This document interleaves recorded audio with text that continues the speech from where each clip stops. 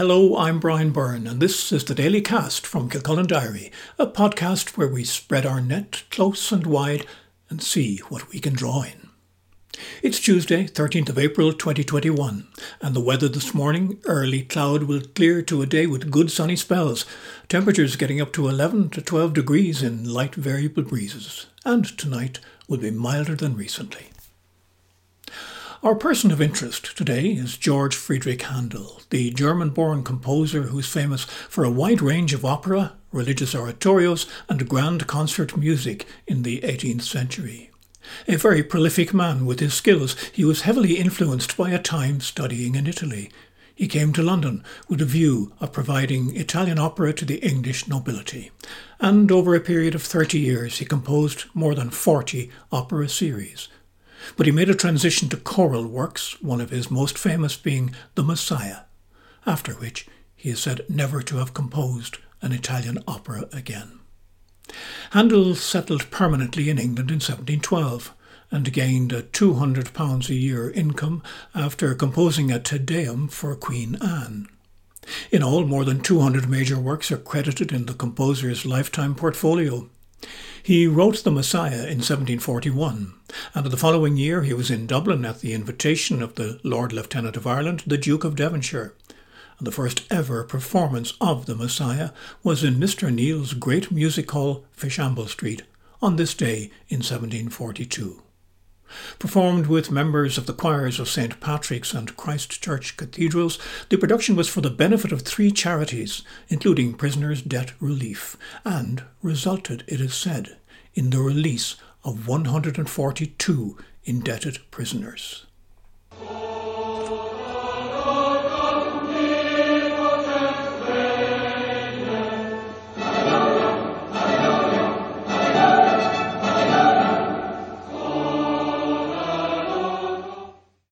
That's a short clip from the Royal Choral Society's rendition of the Hallelujah Chorus from Messiah.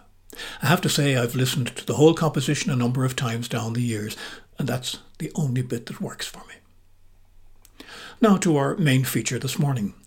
When the Kildare-Newbridge Municipal District Councillors meet next on the 21st of April, Councillor Tracy O'Dwyer has a motion calling for a campaign with all residents' associations in the area to cut late and cut less on their green areas, in the cause of biodiversity. She figures that if such a pilot campaign proves successful, then it could be rolled out in other MDs. When I asked her what was the background to her motion, it turned out that she believes there's a wider issue. We've had a lot of discussion and debate around how to support residents' associations. The best way to support them, because they carry out so much work and the council will be lost without them. But the money is dwindling in the budget, and we just don't know how sustainable, I suppose, it is to keep just allocating money. You know, the more houses are being built, more residents are signing up with the Residents Association. We have one of the largest MDs. So there are a lot of factors, and I suppose to make sure we can continue to support them, at the last meeting I had asked that we engage properly with Residents Association and involve them in this process and see what's the best way going forward. How can we continue and ensure, I suppose, a continued service and continued support. So there's going to be obviously more than one way to approach this, and who better than the Residents Association to know. But I just thought, just to get the discussion going, and let's start with the biodiversity side of it, and let's see, is there something better we can do? Is there a better way we can do things? And engage fully with the Residents Association before we make any decision and before we get to budget time, that we've kind of gone through a number of steps.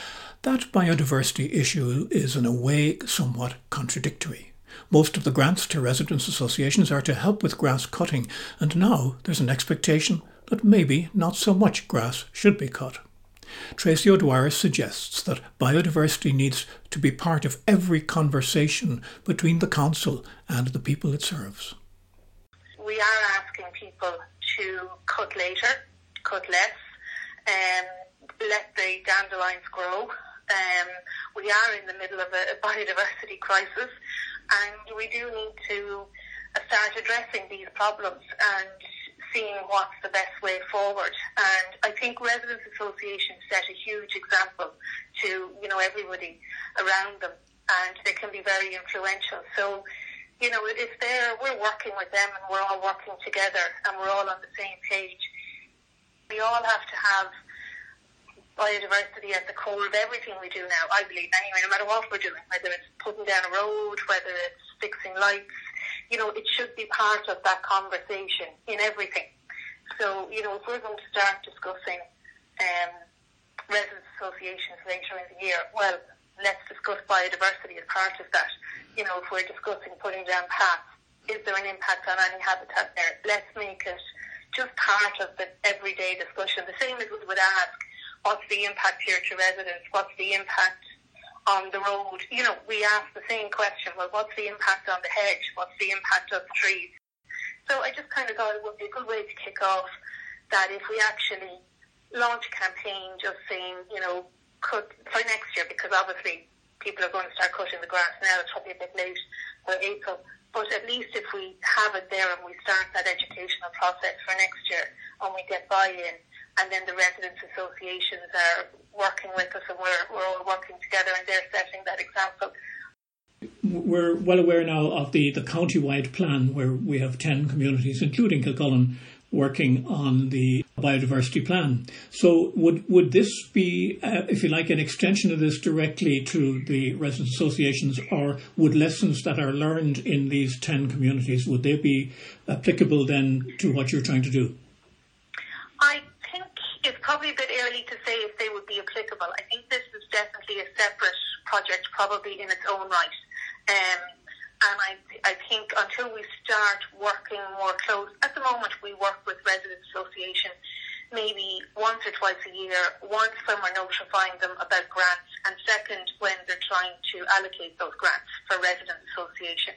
And that's probably the extent of the interaction with residents association, who play a huge part, in every community. So, with Tidy Towns, we're probably interacting far more frequently. And in saying that, obviously, people on the residents associations are probably already involved in Tidy Towns and in the biodiversity plan. But at the same time, that doesn't mean that we shouldn't deal or work more closely with residents associations. You mentioned that the financial resources are kind of obviously finite and decreasing probably in a way. So, I mean, yeah. would there be resources within the council from different departments to fund this if you find that there's a take-up? We don't know yet what funding is going to be required, and until maybe we're engaging more regularly with the residents associations to see what can we do better and how can we do it better, and then see what financial supports they need. We might find that there isn't a whole lot of financial resource, but maybe more time resource, maybe more people resource is needed, not necessarily a financial payout. Those resources are there. They're already delivering programs on biodiversity towns, and so those resources are there. I don't think resources will be an issue. I think it's just that we need to, when I say we, I think the council needs to do better by our residents association. That was Councillor Tracy O'Dwyer with some food for biodiversity thought there.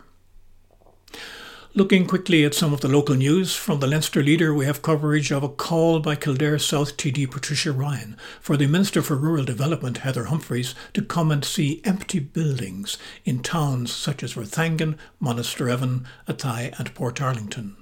She says there's a need to reverse regional imbalance and claims that the government has left rural Ireland behind. The Kildare Nationalist highlights the appeal made by a Castledermot cyclist injured in a hit-and-run to come forward. Ray Morrissey made his call on yesterday's Liveline with Joe Duffy. KFM Radio has a story from a Naas housing estate where residents are wondering why a walk-in COVID test centre was set up there without being advertised. On the national news, RTE leads today with the latest on the AstraZeneca saga, headlining how thousands of doses of that vaccine won't be given today as immunisation clinics planned for distributing it have been cancelled by the HSE. The Irish Times puts a number on that at up to 15,000 doses cancelled. The Independent gives the story the full chaos treatment, highlighting summer lockdown exit hopes dealt a blow. And the Examiner says it's a major hit. Well, we'll see where all that goes from here. Meanwhile, nobody has used the voice message yet to this podcast, but there is a text in from someone probably relatively new to the town, wondering where is the Jockey Stile in Kilcullen. Well, that's an easy one for me. It's the New Abbey Road on the old style access to the Mass path through the New Abbey stud lands to the graveyard. It's now redundant as there's climbing-free access via the Valley Park. Now, the tricky part is, where did the name come from? I've never found an explanation, so if anyone can, I'd be delighted to hear it. Voicemail, WhatsApp or text to 086 8267 7104 on that or any other subject that grabs you. You've been listening to the Daily Cast on Kilcullen Diary, the podcast where we spread our net and see what we can get. I'm Brian Byrne, and thank you for listening.